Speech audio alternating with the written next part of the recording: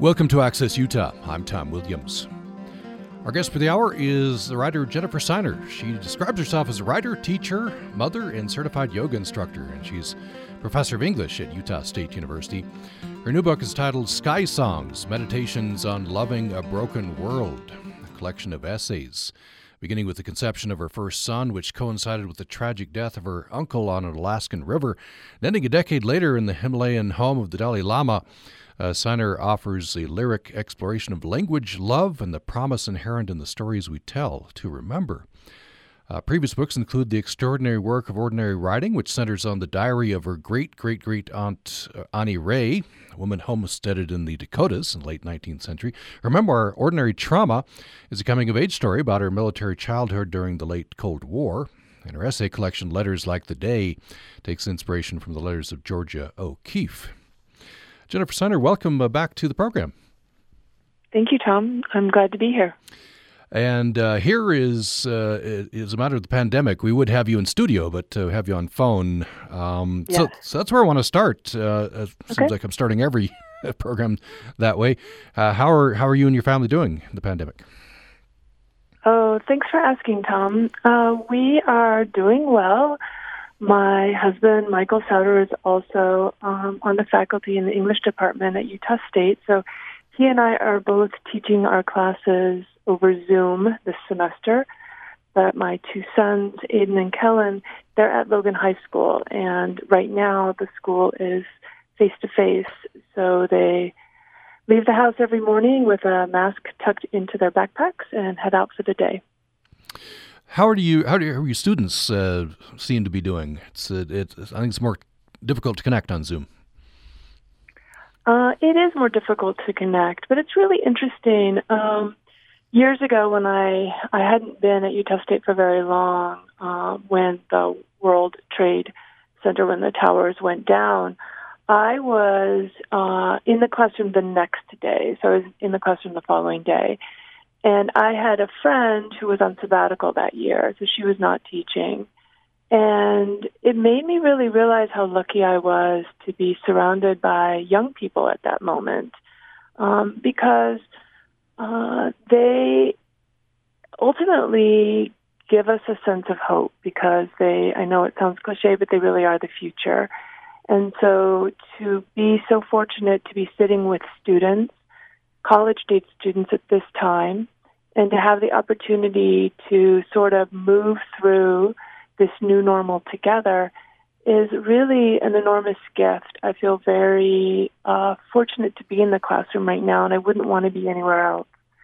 So even though it is over Zoom, which is a bit distant, I mean, there's no doubt about it. I tell jokes, and I don't ever hear anybody laugh, which is a very strange sensation. I just have to assume they think I'm, even slightly amusing. But so it does feel far. You feel far away.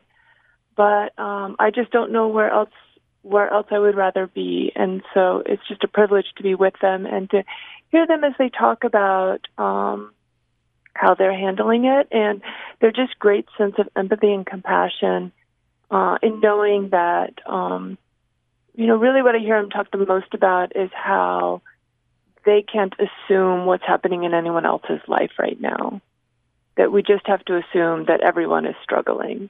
And even though that struggle for many of us may be invisible, it may look very much on the surface that there's nothing amiss. I don't think we can call this anything other than a kind of trauma that has gripped the country and the world. And there's a lot of grief. And so I think they, more than a lot of people maybe, understand it. And it's just really joyful to be able to meet with them. And I get to talk with them about art. And so often I begin my classes by saying, for the next hour and 15 minutes, all we have to do is focus on these words. That's all we have to do.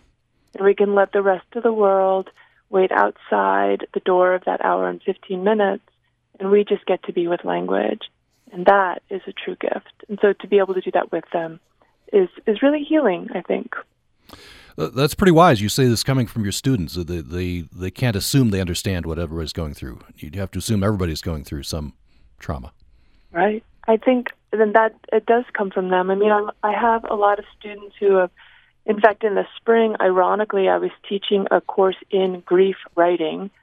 So we were in a class reading other people who used writing as a way to describe or to work through grief. And much of that class was based on asking, what is grief? Who owns it? Who has it? Often we assign a certain period for someone to grieve, like a widow. Maybe she gets a year before we expect her to somehow buck up and recover. So we talked a lot about how in the U.S. in particular, we have very definite ideas about what qualifies as grief and who gets to have it. And we sort of exploded those ideas during the semester to realize that, grief is everywhere and always, and that there are lots of ways to experience it. And recovery is a myth. It's not something you get over. It's just something you sort of learn to carry. So a lot of those students then are also with me in my writing classes this semester. So they've brought all of that with them. So our conversation often is about how invisible a lot of this is. So you teach writing, right, by and large? I do. Yeah. Yes, the grief class was a literature class, but generally, yes, they teach creative nonfiction. Right. So I guess my question goes to both. Maybe starting with writing, the process of writing, how I'm guessing that can be an advantage. It can be a tool. It can be a skill someone can use to process the trauma, the grief, the sadness, the pressure, whatever we're going through in this extraordinary, tumultuous time. For sure. I mean, I could talk all day about the ways in which writing can be healing. I personally, when the university went into quarantine, when we all went online last March, and it literally happened overnight that Friday, I guess it was a Thursday, is when we found out, and we all went home that day and didn't come back. And the thing I did is I began a pandemic journal that night. And I'm on day 204 of my pandemic journal. And I don't always write about the pandemic. I do usually point to external things going on in the world that I wouldn't normally do I've kept a journal for decades. So I might not normally talk about politics. I might not normally talk about headlines. I'm certainly not normally putting down COVID case counts in my journal. But with my pandemic journal, I've been doing more of that. But it's not always about the pandemic. It's, it's about my day as well and things I'm thinking about. But I am struck by how much of that journal is just filled with question marks and uncertainty. And it's just, I'm constantly asking, what next? What now? How to think about it, how to hold it. Because as we all know, every day seems to bring something new that we have to try and carry. So for me personally, that is exactly where I went. I went to journal keeping.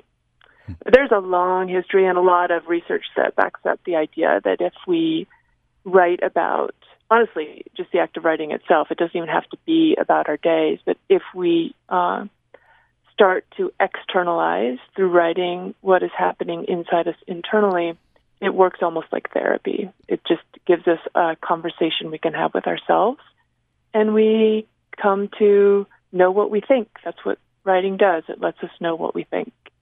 And we learn that by setting our words down on the page. You say that resonates with me, that uncertainty, and it's not going to be resolved anytime soon, right? And so what would you say about how do we carry that? Well, I think it's a really good question. And I remember early on when this was happening, I remember I was reading this, and I wish I could tell you who it was, but there was a meditation teacher, and she was talking about how it's not that things were uncertain. It's not that things were more certain before. It's always been uncertain. That's life. Life is uncertain. It's just that the pandemic has revealed just how uncertain the world is. And so trying to sort of adjust your thinking toward the idea that change, transformation, is the only constant thing, that really is what marks our days. Nothing is going to remain whole, pure, and unbroken. It's all going to shift and change. And accepting that and realizing that that's the security, that's the stability, is uncertainty, and learning to stand on that and still being okay, which is a big shift. I'm not saying it's easy, and obviously the uncertainty of our world right now, for me personally, for sure, is the most uncertain I've ever had to live in terms of my place in the world. Now, I would say becoming a mother for the first time would be the other place I would point to as a moment of, pure uncertainty and not knowing. But that was me experiencing something very personally. This is me experiencing something with everybody else having the same experience at the same time. Yeah, it's. I think we're all searching. We're all searching for the way to handle this. And a part of it is personal, part of it is of necessity must be individual, but part of it we need each other, right? Of course, and it's what makes this all so ironic is that at the very moment when we most need each other, it's the very moment when we must be isolated from one another. And of course, then that does show us how important those relationships are to us. And I think you and most of the listeners, I've had more Zoom reunions in the last 6 months with people I haven't heard from for 30 years because there is this real understanding of how important those connections are when those connections are threatened or taken away from us. And so one of the things that I share with friends that, and other people are using this too, but just this idea of these COVID silver linings. So amidst all of this suffering and all of these losses, and everyone has a list of losses.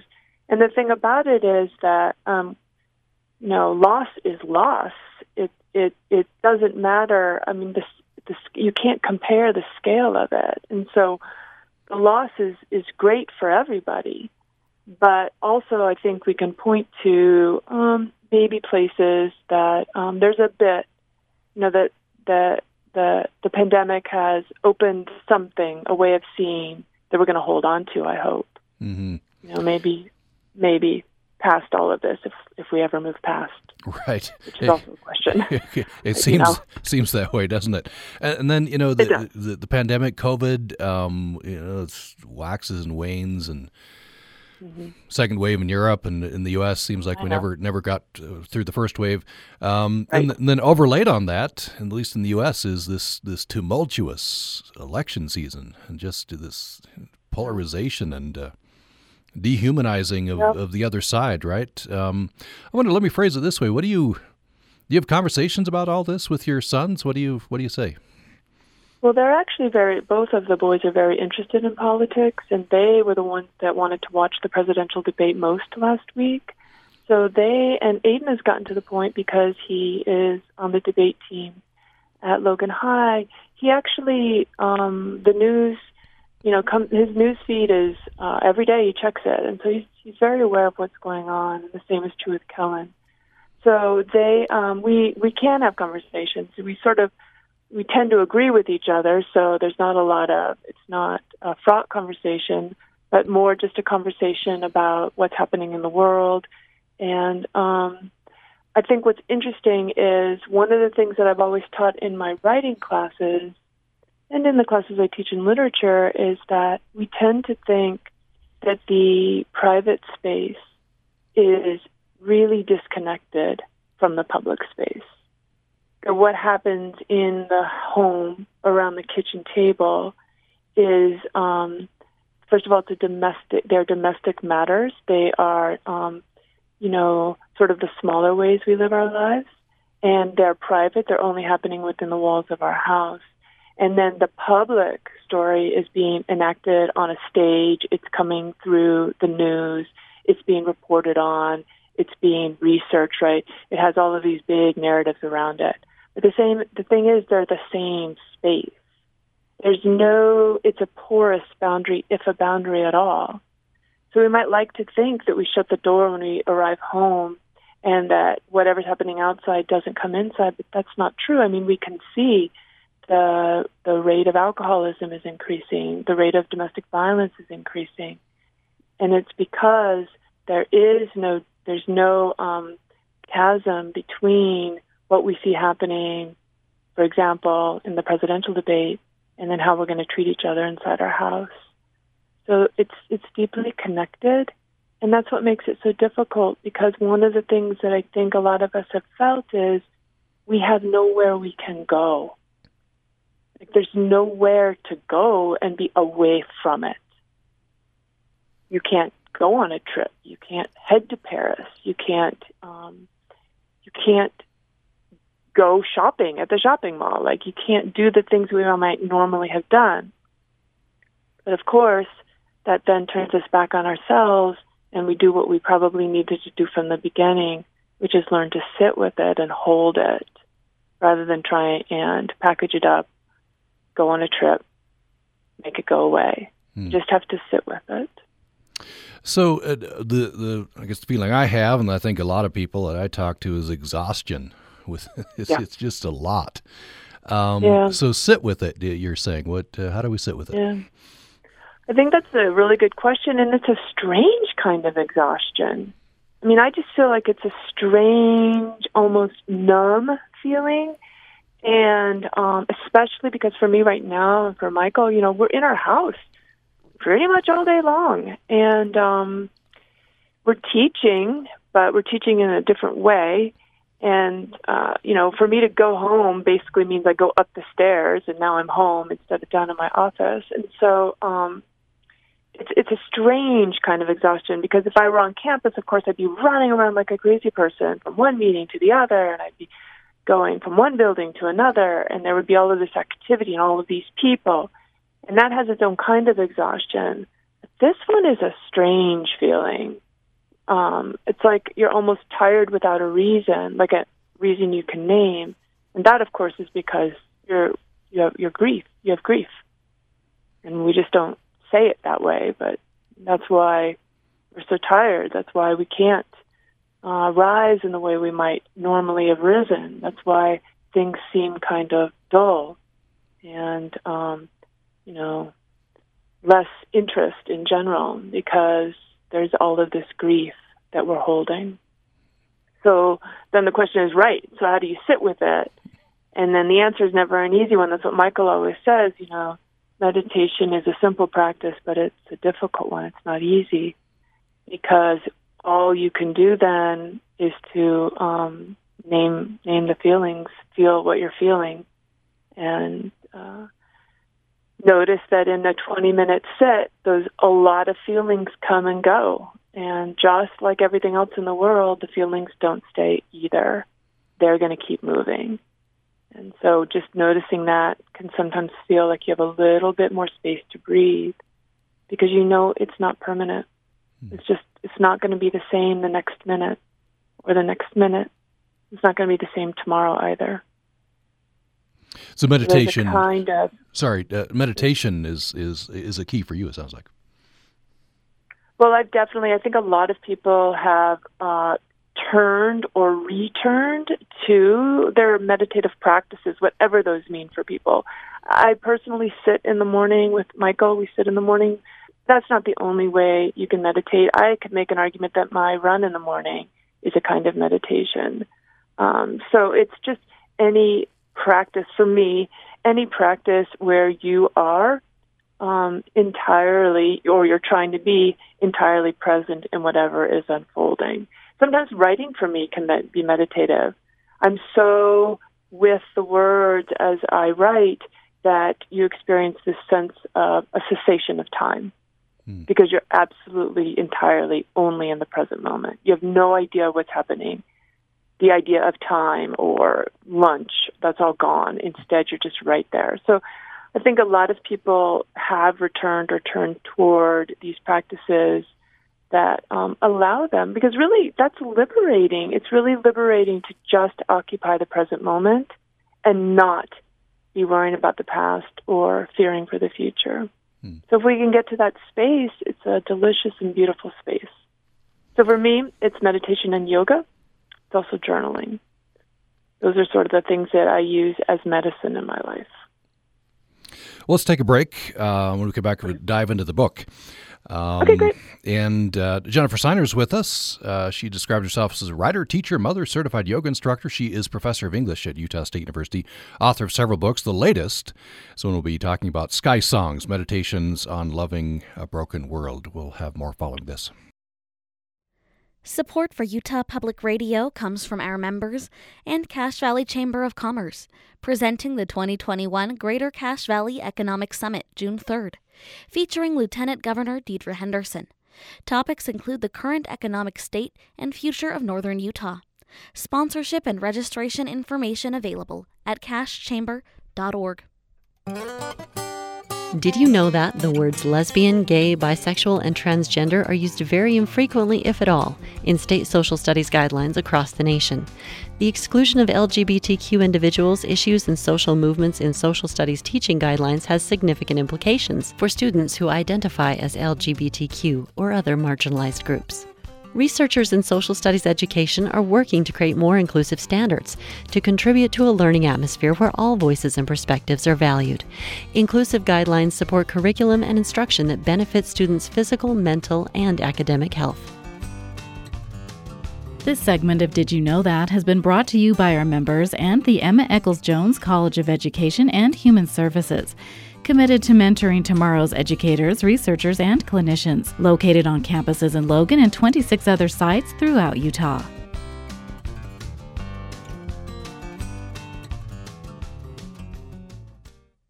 Today's Access Utah episode was first broadcast in October.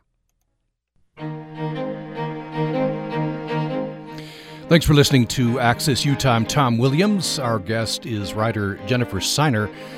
She's a professor of English at Utah State University, author of several books. The latest is Sky Songs, Meditations on Loving a Broken World. Jennifer Sinor, I want to make sure we get this in, and it relates, I think, well to the discussion we were having previous to the break. I want to skip to the very end of the book. Hurt people is the final essay. Mm-hmm. Very powerful. And you link at least a couple of things. An incident that happened to your son when he was younger, mm-hmm. and then the Kavanaugh hearings, Dr. Blasey Ford. Mm-hmm. And then you go on to link that to a powerful play that your family experienced at the Utah Shakespeare Festival. I wonder if you mm-hmm. if you have your book with you, maybe it would be best to have you read this passage. It's page 193. Okay. And it just starts middle of the page while Blasey Ford studies acute psychological trauma. And then over the page, the first paragraph there on 194. Okay, great. While Blasey Ford studies acute psychological trauma, I spend my days thinking and writing about what I call ordinary trauma. Underneath this essay, I know, rides the question of scale. Aiden was only slapped, Blasey Ford assaulted, the Jews in World War II exterminated. These traumas are clearly not the same. Acute psychological trauma involves an inability to articulate the story of the trauma itself. The trauma haunts the person, refuses to be named, and does its damage by remaining outside the realm of language. But acute psychological trauma is not the only kind of trauma that passes undetected. Ordinary trauma does as well. Those events in our life that have the potential to harm, but are made instead to feel ordinary and therefore to pass unnoticed. I grew up on military bases in the late Cold War when the possibility of nuclear war was ingested with the breakfast cereal. Nuclear annihilation was my constant companion. Battleships passed just beyond my backyard. We all experience ordinary trauma. The 24-hour news cycle alone creates a kind of numbness where shootings and beatings become almost mundane. I see hints of ordinary trauma when the counselor tells Aiden that Carson has crossed a line. Boys will be boys. I think, though, whether considering acute psychological trauma or ordinary trauma, the question of scale is not always the best question to ask. trauma is not experienced on a universal continuum. It's experienced individually. The irony found in trauma mirrors the irony found in pain. While pain is experienced in isolation, it is universally shared.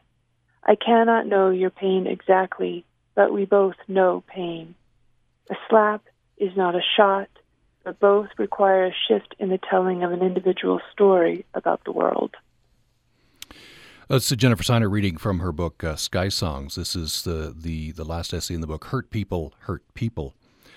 So you say they're acute psychological trauma, not the only kind of trauma. In fact, your previous book is titled Ordinary Trauma. You say ordinary trauma can go undetected as well as acute psychological trauma, but those events in our life have the potential to harm, but are made instead to feel ordinary, therefore pass unnoticed.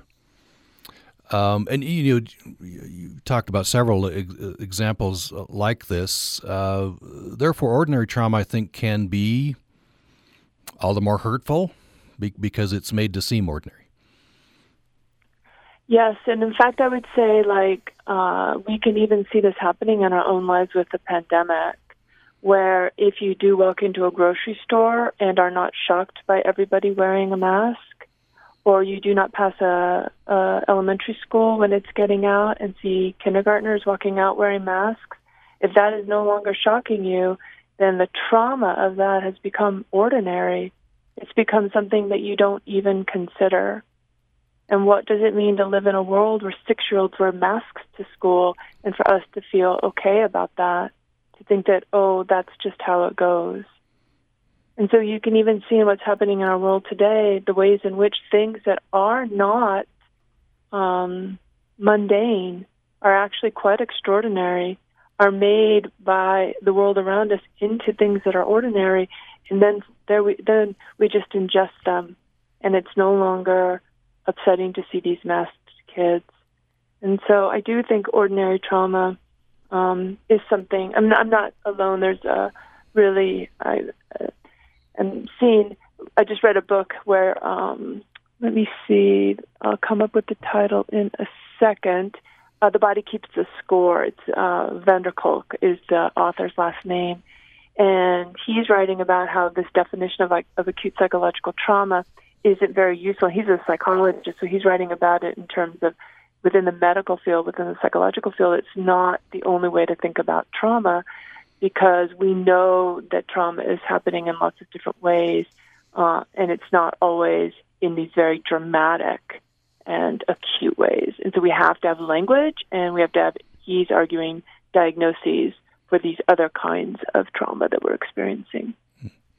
So you say at the end of this passage, a slap is not a shot, but both require a shift in the telling of an individual story about the world. So how we tell it. Right, that really comes way back to work I did in graduate school when I read a book called The Wounded Storyteller. That's Arthur Frank is his name. And in that, he has this extraordinary opening chapter where he talks about how we all have these maps that we live with, and the maps are created by the world around us. They're created from a very early age. You could even argue the map is being created before birth. And the map is what we use to guide our lives. But for many of us, you experience something that shreds the map. That's acute psychological trauma. So when something horrible happens to you, the map you've carried your whole life, it's worthless. It doesn't make any sense. It's not useful in navigating your life any longer. And so you're without a way of telling the story. And so Frank says the person becomes a wounded storyteller, and they have to learn to tell their story, to make their map through their wound. That's the only way they can now be in the world. And it's not a negative thing. It doesn't mean that they are living half a life. It means that they have learned to remake their map and to own, sit with, claim the things that have happened in their lives, to not reject them or deny them, and to tell their story through them. And it's going to be a different story. we experience this every day, but it's the more dramatic things that happen in our lives that really show us how we're constantly remaking our maps and retelling our stories, and how a lot of that is happening because of the wounds that we receive. I assume there's power in that, and maybe power even if in external things that we focus on, there isn't the progress that we hoped. I resonated with this passage in this essay. You talk about your experience the day of the Kavanaugh hearings, and Dr. Blasey Ford is testifying, and you say, the day after the hearings, I sent her, meaning Dr. Blasey Ford, my gratitude for her strength. Even as I cried with the other women in my Friday morning meditation group, we reassured one another that things were changing. The old was shuddering a dying breath. I don't know what you think, what you thought as everything proceeded. What do you think now? Well, I mean, I think for a lot of women, that moment marks, we could say it marks a lot of things. For the women in my meditation group, because of the women that they are, the narrative that we wanted to bring forward was that there are things happening in our world right now, which is this sort of last gasp of old ways of seeing, being, and doing, and that these things have to gasp as they give way. They're not going to go gently. In fact, they may go with lots of anger and even violence, but they're going. And that that's the way I'm going to choose to see those kinds of things, is that we are making progress, we are moving forward, but it's not going to, there's no straight line here. It's not all of a sudden going to be clear and easy. And I think for us sitting Friday morning in that group, we did cry a lot. A lot of us could see ourselves in her experience, and I could directly see myself. She is about my age, and she studies acute psychological trauma, and I don't think there's probably a woman on the planet who cannot tell some story of violation. And so I think we could see ourselves there, and for her not to be heard was horrible. But you hope that, there has to be a last time. And maybe that's the last time. There has to be that last moment in which the world says, enough, no more. So we're going to get there. We're going to get to that moment. You have hope. We'll get there. I have to have hope. I have children. I don't have the option of not having hope. I mean, as a mother, I cannot choose to give up. I can't choose to say, well, no, it's a disaster. It's going to burn, and this is what I'm handing to my beautiful boys. I can't, and I won't do that. So no, I will continue to hope. That's what every inhalation is. Every inhalation is the chance to start again. Every inhalation brings with it creation. Every inhalation is this new opportunity. So as long as I can inhale, that's hope right there. I wonder if we, well said. I wonder if we turn to the very from the last to the first. So the first essay is called Headwaters, subtitled For Your Father.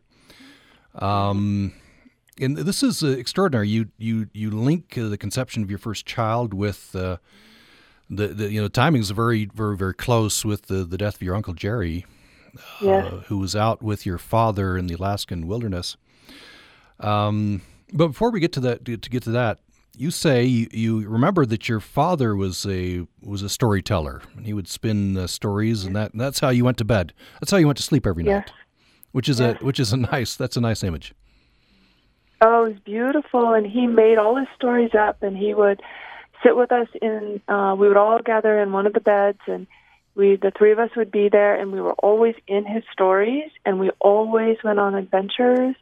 We would, and we always succeeded in whatever the adventure was, and it was always the three kids. He never wrote himself or told himself into his tales. It was always the three of us. And, looking back, I recognize, what he was teaching us was resourcefulness and strength and courage and all of these things, but he did it through these kinds of adventure tales. And then my brothers and I would take those stories into our play. And so the favorite play game that we did was Three Kids Lost.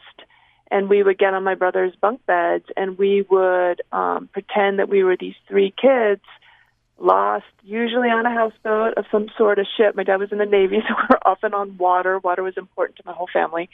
And that's what we would play. And we would play, in effect, a kind of survival game, but always together. It was always the three of us. And in my dad's tellings, we always won, and we always returned home. And it's interesting because Michael, when our boys were little, Michael also told them stories, and his were always full of adventure as well, and often involved the natural world. So he really, without knowing it, really took the place of what my dad did for me as a child. So I'm grateful to both of them. So later, this traumatic experience, your dad's up with his brother in Alaska. His brother dies. In fact, there's a investigation. They investigate your dad. I guess that's routine. If you're the only two people, he's the only other person involved up there. Turns out, your uncle had some health problems, etc. But, and then at the same time, you don't know it yet, but you soon find out you're pregnant with, I think, your first son. Right. Yeah, with Aiden. I wonder if you'd read this is the very end of the essay, and it gets back to telling our stories and passing our stories along. So this is page 20. Mm-hmm. And the middle of the page, the morning my father arrives, just to the end of the essay. Okay. So this is when my father, what he has to do is he has to literally navigate this Avon boat, this kind of rubber boat, down the Alatna River with Jerry's body in it. And the river has filled because of the rains and the melting of the permafrost. So the rivers are torrential. And so my father is being repeatedly thrown from the raft. He's worried that he's going to lose Jerry's body. He is having to sometimes get out and pull and hold the raft with his arms. One time he's thrown out, he can't get back to the raft. And finally he makes it to they were told right before they left that there was one cabin in the woods on Takahulu Lake. There was one cabin that had a satellite phone. And in fact, the National Park had given there were two retired teachers, had given them the satellite phone just for this kind of emergency out in the back country where communication is impossible. So my father does eventually make it to Takahulu Lake. The morning my father arrives at Takahulu Lake, I write in my journal that I am going rafting in 2 days down the Snake River. Worried that the time away from my desk is poorly spent, I imagine writing an essay about the experience, what it is like to float down a river that begins in the mountains and runs to the sea. Mostly I complain about the dog and how easily I'm distracted by household projects. Still, this is the last entry I have before I learn of Jerry's death. The last recorded narrative of what my life was like when Jerry was alive, my father whole, and my son the size of a period. I like to imagine that at the very moment Jerry slipped the ropes that bind us to this planet, my son Aiden was conceived, so that for the briefest of moments, the past, present, and future stood together and recognized one another. I like to imagine that the suffering my dad experienced, pain that has haunted him every day since his return, is measured out among us so that we all carry part of the burden. I like to imagine that the stories I tell here, like the stories my dad told me as a child, and the ones he recited as a way to remain sane on the river, have the power to reach across distance and time and death and connect me to him and him to Jerry and Jerry to Aiden. Jerry can no longer tell his story, and I must carry Aiden's for him until he is older. Someday he will carry mine, and I will tell my father's, and loss will be found in language. Yeah, beautiful. So there is, we want to remember, right? There's a power in remembering. That's what story does. Writing does that as well. Right. No, and It's really remarkable if you think about your life. I tell this to my students all the time. They'll tell me they don't have anything to write about, or they'll say their life is boring. I hear that a lot from my first introductory students. And so I usually point them to an exercise that Anne Lamott gives us in Bird by Bird, which is simply to start writing about your school lunch. It doesn't really matter where you start. What happens when you start to write, say, about your school lunch, maybe even smaller, Anne Lamott says, maybe just talk about the carrot sticks. What happens is moments come back to us. And those moments matter so deeply, I don't think we understand how much they matter because of the hundreds and thousands, even millions of moments that have made up our days. Of all of those moments, this handful returns to us when we think about third grade school lunch. And I tell my students, we've carried those stories, we've carried those moments because they matter deeply to who we think we are. They matter to us as artists. They have meaning in the fact that we have held on to them. They may seem ordinary, but they're far from it. You've pulled them out and held on to them, and that imbues them automatically with a weightiness that your job as an artist is to sort of figure out and define. And so memory obviously does matter, and one of the things I don't think we ask ourselves enough is not so much, we spend a lot of time thinking, what do we remember or what have we forgotten? But I think the better question to ask always, even just as human beings, is why do we remember it that way? Why is that the thing we've chosen to carry? What does that say about who we are, where we've been, and what we are becoming? So the question of why is the one that matters most for me in terms of memory.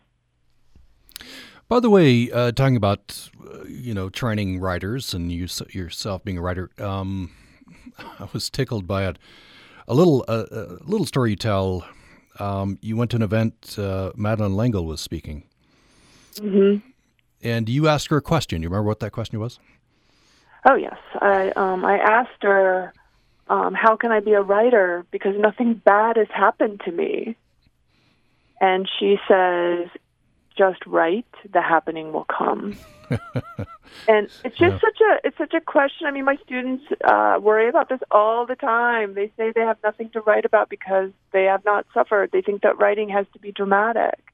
And I, too, felt that way. And the irony, of course, of that story is that my first husband was about to leave me. I was 24 years old, and I was about to be divorced. So, of course, that was a great happening in my life and absolutely one of the most profound shaping events of my life.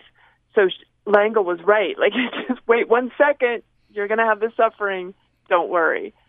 So I do think it's something that young writers do worry about, and I have a lot of young writers who feel like maybe when they're done with school, they need to go, literally they ask me if I would recommend living on the streets of New York or going and wandering around in Europe with just, a pair of shoes, because they want to make sure they have experience. But the thing is, we're having experiences all the time, and a writer isn't looking for extraordinary things. A writer is just simply looking, and then they know that in the looking, there's meaning, and they find it. Let's take another break. When we come back, we have our final segment with Jennifer Sinor. The new book is Sky Songs, Meditations on Loving a Broken World. We'll have more following this. Hi, I'm Natalie Gochner. I represent the Political Center. Join us for Both Sides of the Aisle from KCPW. A weekly debate over politics, policy, and current issues facing the state of Utah, featuring voices representing the right, the center, and the left. Both Sides of the Aisle attempts to help you understand the important questions facing residents of this state while proving that Republicans and Democrats can sit in a small room and have a meaningful conversation. Tune in Thursday mornings at 10 here on Utah Public Radio. A man spends a fortune on a blank white painting, and his best friends can't understand why. I didn't like the painting, but I didn't actually hate it. Well, of course not.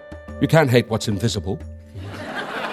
Bob Balaban, Brian Cox, and Jeff Perry star in Yasmina Reza's Art, this week on LA Theater Works. Tune in Friday night at 9 here on Utah Public Radio. This Week in This American Life. In New York, mostly people have given up on that 7 p.m. ritual, where they bang pans and make noise as tribute to essential workers and healthcare workers. Except on 118th Street in East Harlem. They haven't stopped. What it's about, that's what's changed over these months. Listen this week. Saturday morning at 10 here on Utah Public Radio. Today's Access Utah episode was first broadcast in October. We're talking with writer Jennifer Sinor on the program today. We have another 8 minutes left in the program. The new book is Sky Songs, Meditations on Loving a Broken World. Jennifer Sinor is professor of English at Utah State University. So Jennifer Sinor, I'd like to return to the story we were telling before about Madeleine L'Engle and suffering as a writer. That is from an essay called Bowl of Vastness. Found this striking. I wonder if you could read just the first page from this, page 99. It's a very, very striking opening for this essay. So just this page. Okay. I lost God and my first husband on March 5th, 1995. Together, they walked down the jetway at Honolulu International Airport and boarded a plane bound for Wisconsin. My ex-husband wore a Packers sweatshirt and matching baseball hat. God was dressed in the same white robes he had been wearing 15 years earlier when I took Jesus into my 10-year-old heart in the Quonset hut that served as Sunday school on Pearl Harbor. Over the next few months, I awaited calls from both God and my soon-to-be ex-husband, hoping they would return to me. Sometimes the phone rang. More often, I sat in silence. The last time I hung up, I was sitting on the tiled floor of the lobby in the Ilukai Hotel, the cord of the payphone garroting my neck. I can't do this any longer, I said. For the next decade, I didn't hear from either of them. That summer, when I went to the registrar's office at the University of Hawaii to submit my name change form, the secretary congratulated me on my wedding. She would be the first in a long line of people I would need to connect. When Kellen was born with immature lungs and had to spend his first 9 days in the NICU, more tube and wire than baby, I prayed. So there's a twist. Kellen's your second son, I believe, right? He is, yes. And so you go on to say that I guess the God you prayed to that second time at least looked different than the one you pictured from before. Yes. So that essay is trying to chart this movement in my spiritual life, which is a fairly ironic movement because when I was divorced, I also began my PhD, and I became sort of an intellectual atheist. Definitely at the time, there was a sense that, at least with theory, that nothing really existed outside of language and that everything was sort of constructed. Reality was made largely through language. So that's sort of where I went, and I say in the essay I just wore a lot of black at the time, and I just retreated. I would lock my heart away when I moved into the classroom. And then I moved here to Utah, which is a state that has a very strong presence with the Church of Jesus Christ of Latter-day Saints and is called by them Zion. And so I moved to a state that was informed by religion. And it was here that I returned to my understanding of the divine. And so the Bowl of Vastness traces that movement. And, it begins in moments like with my son Kellen in the NICU and needing something larger than what I had before me and wanting to trust in something greater. And then, moves forward from there, just experiences that have happened to my life. And I remember at one point in that search, the question I had for myself was, it seems like I can either choose to believe there's something greater than me, or I can choose not to believe in that. And which way is going to bring me more joy in my life? If there's no proof, there's no certainty, nothing is known, which one feels like it is coming from my heart? Which of them feeds who I am, fills my well, makes me be a better mother, And for me, that was the choice to believe in something greater than what I can see in the physical world in front of me. So that is an essay that sort of traces that movement. A lot in the book that we won't get to. That people pick up the books. Well worth the time. Sky Songs, Meditations on Loving a Broken World. Just have about 2 minutes left. I'm curious. This resonates with me. The cemetery, the essay called "The Cemetery." So you live in Whitney, I think, just over the border in Idaho, and I guess you and the family goes off into the cemetery. Maybe your 1 minute version of this. Well, we would walk in the cemetery every day. It was a beautiful cemetery. Nobody went there. It was right by our house. And we would take Aiden there when he was, that's the first place he went. He went to this place of death. And yet it was a vibrant, beautiful place. There were these hawks that lived in the trees, and the trees themselves were magnificent. And there's so much tending and caring that goes on in the cemetery. We would often see the grave diggers, section there, doing the work of digging these beautiful hand-dug graves. And so for me, it was this idea, it's the same thing in much of the book, which is the divisions that we create between inside and outside, between private and public, between our bodies and the rest of the bodies of this world, between death and birth. Those divisions are false, and they harm us. And so when we can start to live both and rather than either or, not only are we more at peace in the world, but the world is a much more peaceful place. Everything gets to come in under the tent. We accept it all. We reject nothing. Yeah, in fact, you say, the knowledge of death should feel heavy, but Dave literally whistles while he works. He's a craftsman. Yeah. I wish everybody could see the care with which he would dig those graves. They were truly works of art. And there's no way you can then go to that cemetery and not just see it as a beautiful museum and a really beautiful place. And so we would take little baby Aiden there, and he would just lay there, right there with the graves, and it brought a lot of peace. Well, we're out of time. We'll leave it there. The book is Sky Songs, is the latest book from Jennifer Sinor. Meditations on Loving a Broken World is the subtitle. Jennifer Sinor is professor of English at Utah State University, and you can find her at her website, which is jennifersinor.com. Jennifer Sinor, always a pleasure. Thank you so much. Oh, thank you, Tom. It was a pleasure to be here. Thanks so much. We hope you join us for live music and a free picnic lunch with UPR staff members at the Bit and Spur restaurant in Springdale near the entrance to Zion National Park on Tuesday, May 25th from noon to 2. We'd love to have you come and join us whether you live in southern Utah or not. We'll be on the grassy area outside of the Bit and Spur restaurant. Seating is limited. You can sign up and select your meal at upr.org. The deadline to sign up is Wednesday, May 19th. You can sign up at upr.org.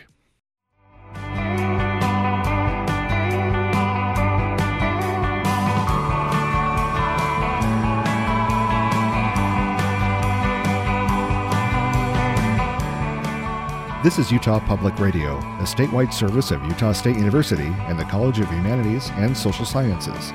KUSR Logan, KUSK Vernal, KUSL Richfield, KUST Moab, KCEU Price, and KUSU FM Logan. Also heard online at upr.org.